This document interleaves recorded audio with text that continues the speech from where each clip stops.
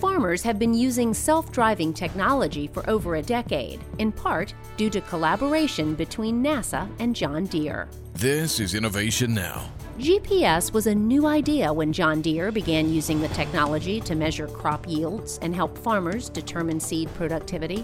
But John Deere wanted to go further. Unfortunately, GPS could be off by up to 30 feet. So the company began developing self-guidance that was accurate to an inch or so.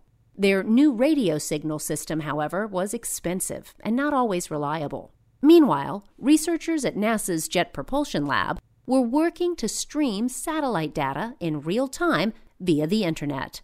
In 2004, John Deere contracted with NASA to link the two technologies, modifying their GPS receivers to tap into NASA's global network of ground stations and incorporate JPL's software.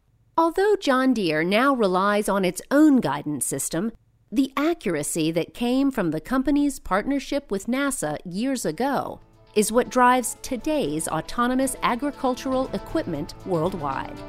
For Innovation Now, I'm Jennifer Pulley. Innovation Now is produced by the National Institute of Aerospace through collaboration with NASA and is distributed by WHRV.